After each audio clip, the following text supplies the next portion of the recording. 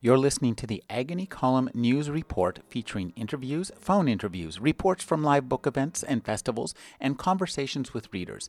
You can find additional news, interviews, book reviews, and more 5 days a week at the Agony Column website at trashotron.com/agony.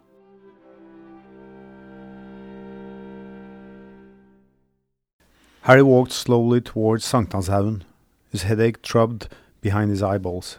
The address Muller had given him was within walking distance. He had splashed a little water over his face, found a drop of whiskey in the cupboard under the sink, and set off hoping that the walk would clear his head. Joe Nesbo is a musician, songwriter, economist, and author. His books available in English include The Redbreast and Nemesis. His new novel is The Devil's Star. He's also the main vocalist and songwriter for the Norwegian rock band De Dera. In 2007, Nesbo also released his first children's book, Dr. Proctor Prompupulver. Thank you for joining me, Joe. Thank you. Did I get that title right? Yeah, it was amazing. I'm really impressed. That's yeah. You probably know the English title also? No, I don't. What is it? Well, it's actually Dr. Proctor's fart powder. Okay. Well, we'll get to that soon enough. Let's talk a little bit about your history as a reader. It interests me. What did you grow up reading, given what you ended up writing? I think actually my first books were American writers like Mark Twain, Huckleberry Finn and Fenimore Cooper. And then I probably turned to my mother turned to Swedish writers like Astrid Lindgren. Then after that, I thought those books, or at least the Astrid Lindgren books, was a bit boring. So I went to the bookshelves in my home. I mean, there were books all around. My mother was a librarian. My father was a book reader. So I picked a book that I liked. I liked the look of the book. It had a pig's head on the cover on a stake, and it read on the backside that this was about children on a deserted island. And I thought that sounded like a great book, and I gave it to my father and said that I would like you to read this for me. This big book was Lord of the Flies by William Golding, the Nobel Prize winner. So my father said that maybe you should wait a couple of years before I read this to you. And no, I said I want you to read it right now. And so it did, and the book wasn't at all what I expected it to be. So there were some places that I thought was a bit boring because I didn't really understand what was going on. So when my father had finished the book, he later told me that he had asked me what I thought about the book, and I said that, well, I think this William Golding is quite talented, and I hope that he will write a better novel than this later.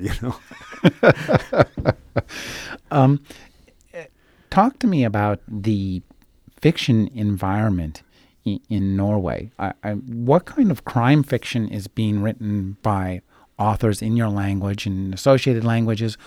What kind of fermenting stew do you find yourself in these days in terms of competition, stuff that inspires you, stuff that inspired you when you were just starting out as a writer? In Scandinavia right now, there's a wave of crime literature, and actually people have been writing crime in Scandinavia for so many years now, and so many talented people writing crime. It probably has to do with the two Swedish writers, Sjöwall and Wahlöö, who started writing crime in the 70s, and it was a very different kind of crime fiction. It dealt with society, politics, and it used the traditional crime novel more as a vehicle for other stories. And I think those two writers really inspired the storytellers in Scandinavia, storytellers that would otherwise probably have turned to other genres in literature, but they focus on the crime novel, and it still is that way. In the 90s, there was a lot of female crime writers, especially Norwegian crime writers. That was really great, and they also paved the way for what's happening right now with all these Swedish and Norwegian and some Danish writers exporting their fiction all over the world.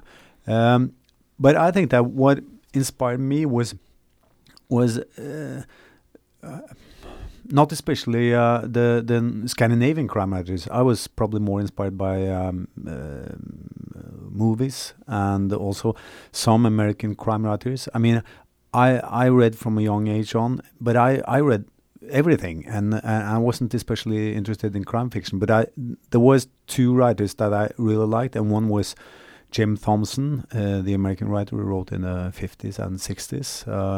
For example, The Killer Inside Me, which in my opinion is one of the great crime novels. It's in my opinion, it's he wrote American Psycho long before Easton Ellis did it. So it was he was sort of a favorite, but also the graphic novels writer Frank Miller of Sin City and the Batman series. He was a great inspiration for me. But those were like my heroes in crime fiction. Other than that, I probably saw more crime movies than I read crime novels, and the movies certainly has inspired my style of writing, I think. Now, you're growing up, you're a reader, but you're also a musician. So tell me a little bit about your music, because when I heard you read in Norwegian, it was your language was so musical. I thought that there's got to be a connection there. So tell me a little bit about your history as a musician. Were you a teenage rock star? I wasn't. All my friends were, or was on the way to becoming, in their own minds at least. So they asked me if I could write lyrics for them. So what I did when I was like 14, 15 was I wrote lyrics for my friends who played in bands, and I really wanted to play in a band at some time, but I was playing soccer all the time, so I never got around to learn to play an instrument. It wasn't until I was 22 when I had started. I had to give up soccer because I broke ligaments in both knees. So I had to come up with.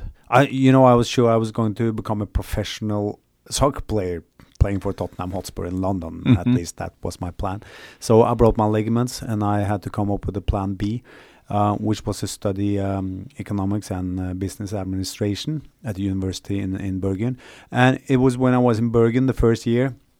A guy came into the cantina, and he asked, he was forming a group, and he asked if there was anybody there who could play the guitar. Now, I had bought the guitar the year before, and I had learned 2 chords. So, I said, yeah, I can play the guitar. And he said, okay, how many chords do you know?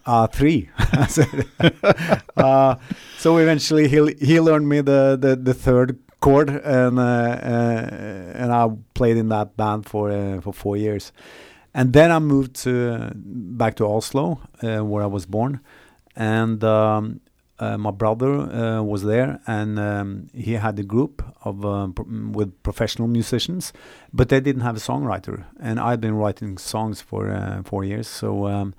He asked me if I want to be in the band, and the rest of the guys, they liked the songs, and so we started playing at this very small club in Oslo. Now I wasn't a great guitar player and not a great singer either, and my brother wasn't a great guitarist either, so we sounded awful. But we got a gig at this club because the bass player, he worked there, and.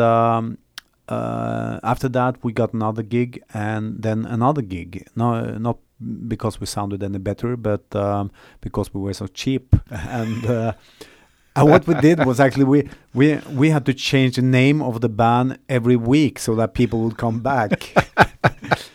And but after a year and a half having played that club, so regularly, we became better, and people started asking for us. You know, but since we didn't have a name, they would ask the barkeeper, "Are those guys going to play next week?" And that ended up as the name of the group, Those Guys. So the name that you pronounce so correctly, De Derre, that means those guys. So after that, we kept on playing, and one day the boss of a big recording company, Universal, showed up, and he had heard about the group, and I heard about the songs and the lyrics for the songs.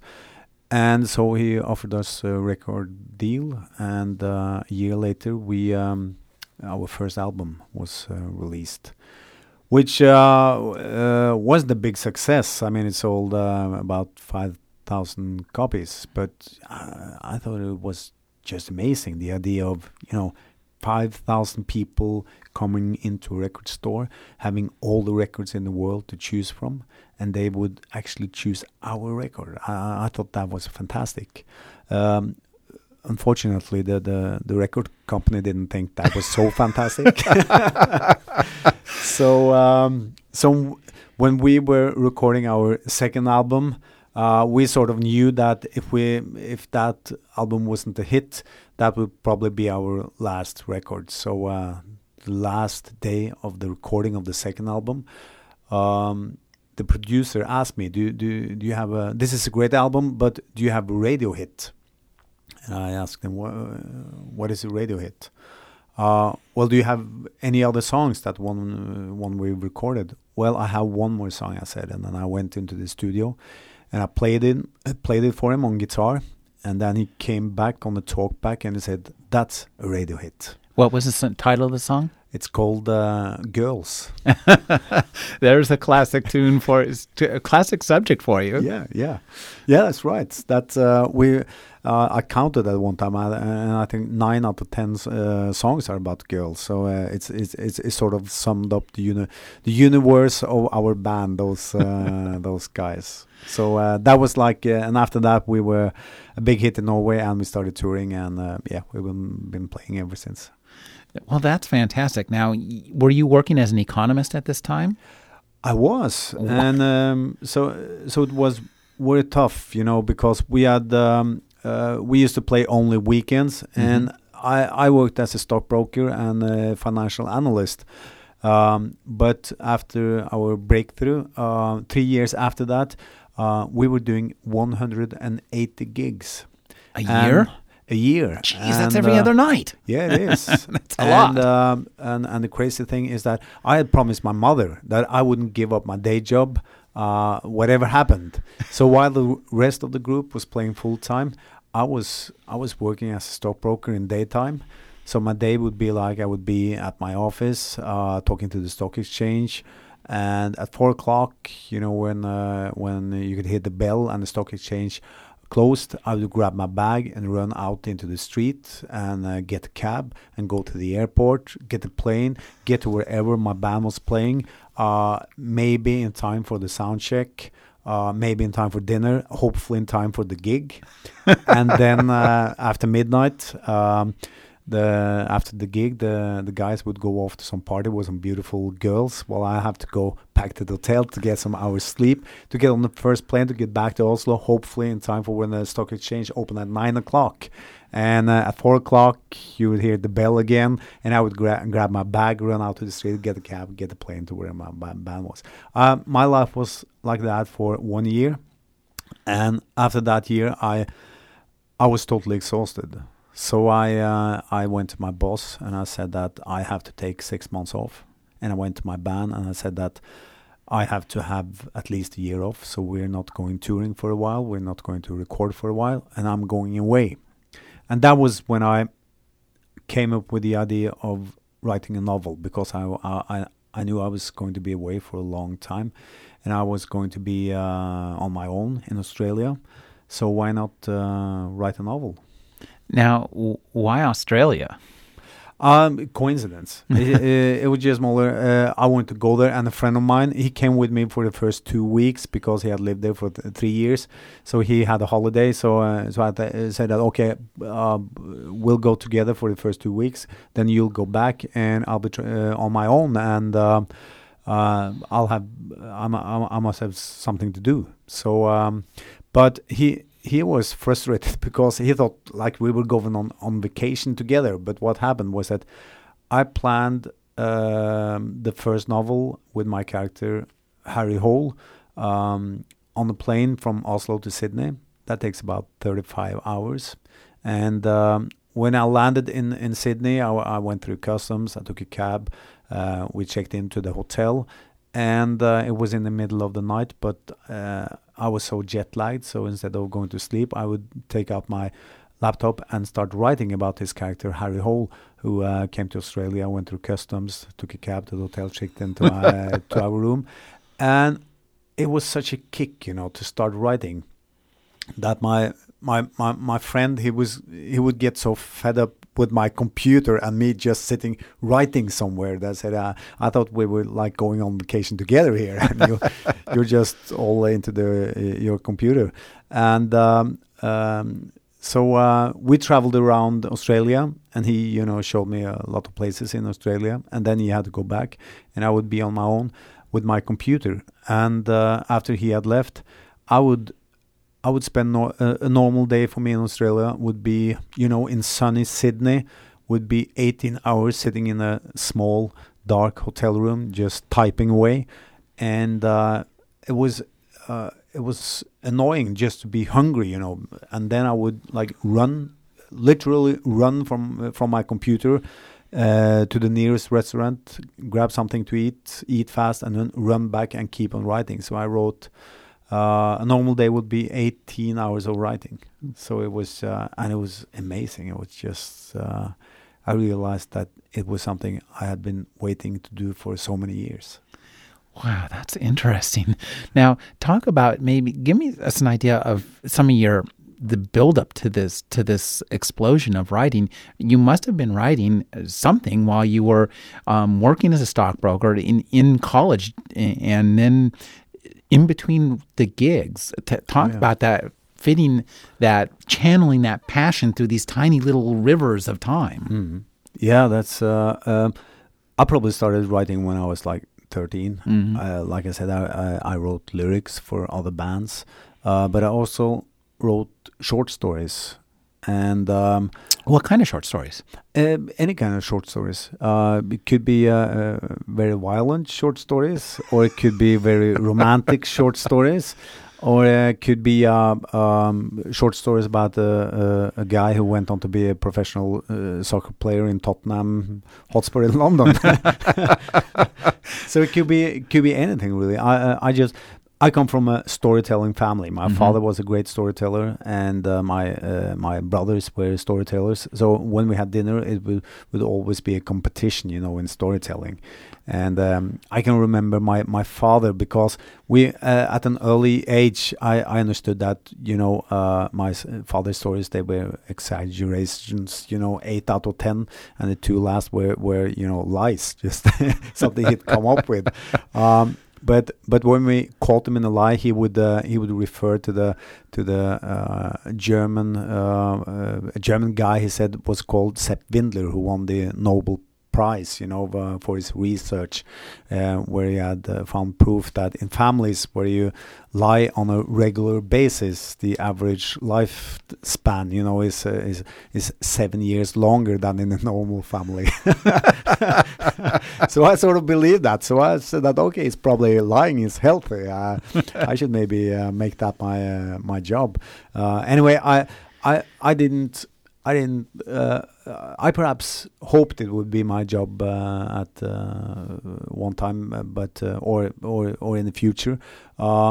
But I can also remember when I was like 17, 18, going to high school, or 15, even at 15, 16, I think, I had read Knut Hamsun, the great Norwegian writer, but that was quite serious stuff. So it was Hamsun and Dostoevsky. Mm-hmm. And we used to go to this cafe in my hometown A couple of guys with and we had bought like long coats, and we had all read one or maybe two novels by Hamsun and Dostoevsky, and we would discuss these books with great authority, and we were all planning to write the big European novel. All my friends, they started on this novel, but they never finished it, of course. They had big problems, after the first 10 pages. I can't remember what are we going to write now. So I thought I'd stick to my short stories and my poems. And it wasn't until I was 37 that I thought that, okay, this is time now, I'm going to write my first novel. But I was careful not to, start writing the big European novel, but just how about a crime novel? I know it has a head and a tail. I know how I can write a crime story, I think. And most important, I have 6 months off from my job now. I have to finish it in 6 months. So it has to be short, and I'll send it to a publishing house. And of course it won't be published because it will have been written in such a short time. But hopefully I will get a polite offer, letter of refusal, saying that of course we can't publish this novel, but we see some talent here. So if you're writing something else, please send it to us. That was my hope for that novel. So you started out your first Harry Hole novel.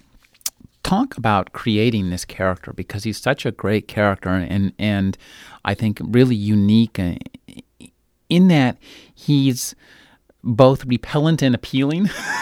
What is repellent about him is simultaneously very appealing about him. What made you create a character like that, and how long did you live with him before you first began to write as him? I think maybe he had been in my mind, and I've been creating him for some time before I went to Australia. He was, but at that time he wasn't a police officer. He was just a guy that I thought was interesting. What I was looking for was a guy that I could give moral dilemmas. He was like the sort of guy who wasn't a moral superhero. He would have his weaknesses, and I think in Harry's case, he's a man of contradictions. He is around 40 years old, single. His girlfriend committed suicide when he was young. He's an alcoholist, partly maybe because of what has happened in his life at a young age, but also alcoholism runs in his family. And so that is like he's not he doesn't drink like the cool American hard-boiled detective who wakes up a bit hungover in the morning making cool remarks about it. When Harry starts drinking, he stops functioning. He can't work, and he's just drinking. That's all he's doing. But on the other hand, he is always the first guy at work in the morning. His apartment is very tidy. He's trying to keep his life very simple. He's very disciplined when he's not drinking. He tried to stay away from close relationships, probably because the lesson he learned is that if you love people, they will be taken away from you. That is like his mother died when he was young. Like I said, his girlfriend committed suicide. And early on in the series, also his the one colleague that he has a close relationship to, she is also killed on duty.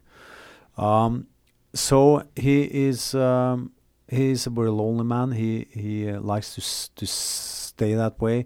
He may appear a bit cold and harsh, yet he's this very romantic person and very passionate person. He's very passionate about his work, and it does believe in the Scandinavian society. I mean, in the political system, he believes in law and order. On the other hand, he probably feels closer to the criminals that he's chasing than his colleagues at the police force. And he is a man who doesn't always do the right things morally. And I think that is what people find so exciting about Harry, is that they never know whether he's going to do the right thing or not. But they cheer for him. They want him to do the right thing. And in my eyes, he's a hero because he may not do the right thing on all occasions, but he will always wake up the next morning with good intentions, and hoping to do the right thing. So he's a man. He's a man with some weaknesses in his character. On the other hand, he's a man with the consciousness, and so he's a hero in that he never gives up.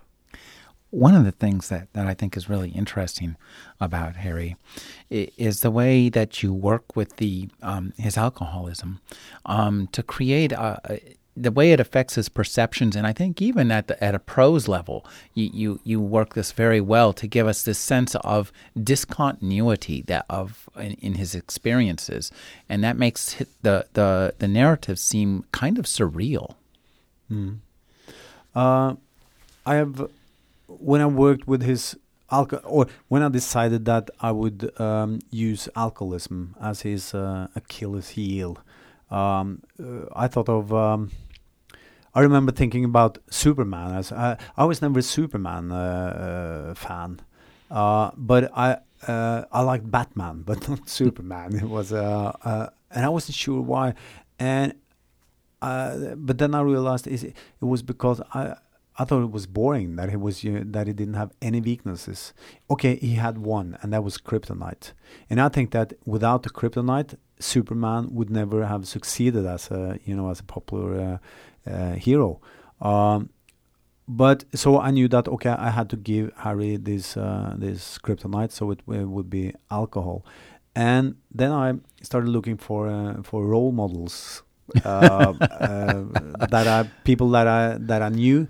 And I talked to people. I went to AA meetings. I was allowed to get in there and talk to them. But then I realized that alcoholism it's like any other thing in your life or in your personality that is different from person to person. It's not like you can describe an alcoholist is like this or like that. So I concluded that he has to be his alcoholism can't be the result of research. It has to be fiction. It has to be someone that I can believe in myself. It has to be a human being, and so that was like my basic idea for his alcoholism. One of the things I think that's really interesting about your mysteries is that, well, here in America we have mystery and we have a history of mystery fiction, but we don't actually have a whole lot of history that's taken place on American soil. I mean, we came to being and now it's about it. But there hasn't been a lot of turmoil compared to, say, Europe, Norway. I mean, there you're surrounded by history. You're immersed literally in millennia of history. And you use history, I think, it's something that is of recurring interest to you. So talk about how history, and maybe I'm wondering if your work in economics informs any of this history. Well, I think first of all, I think that my work as an economist has very little to do with my writing, and also my music. I try to avoid the milieus that I'm too close to. Actually, I like better to write about milieus where I have to do research. It makes it easier for somehow to be outside looking in instead of already being inside and try to describe it to somebody outside.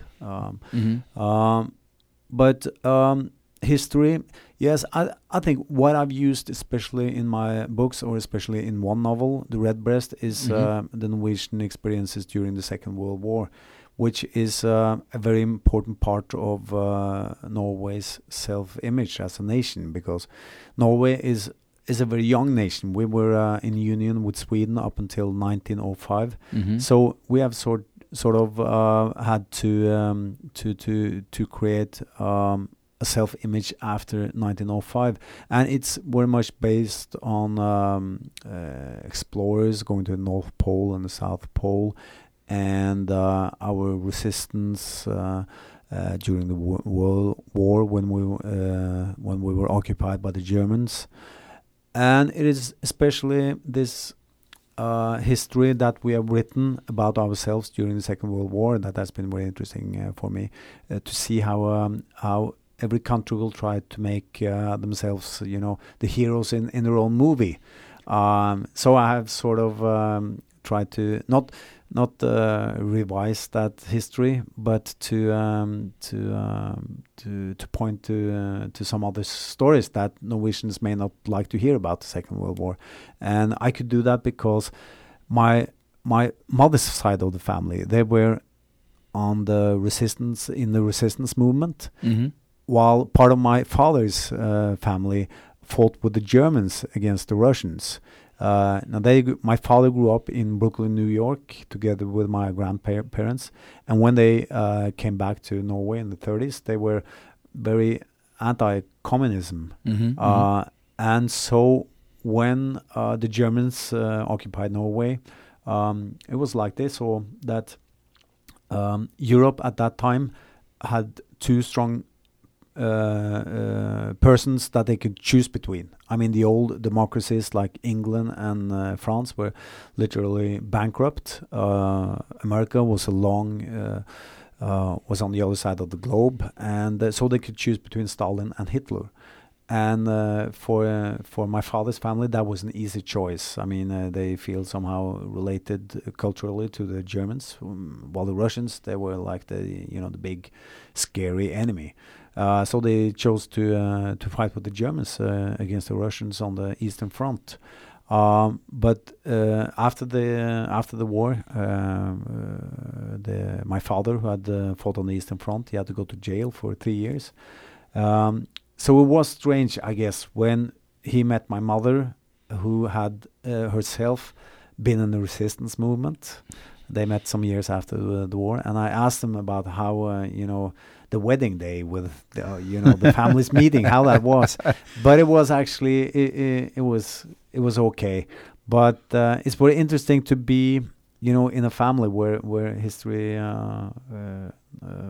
or at least the neo-history plays such an important role, and you can hear stories about him fighting in the trenches against the Russians, and my mother running the streets of Ålesund like an undercover agent. I've been speaking with Joe Nesbo. His new novel is The Devil's Star. Thank you for joining me, Joe. Thank you.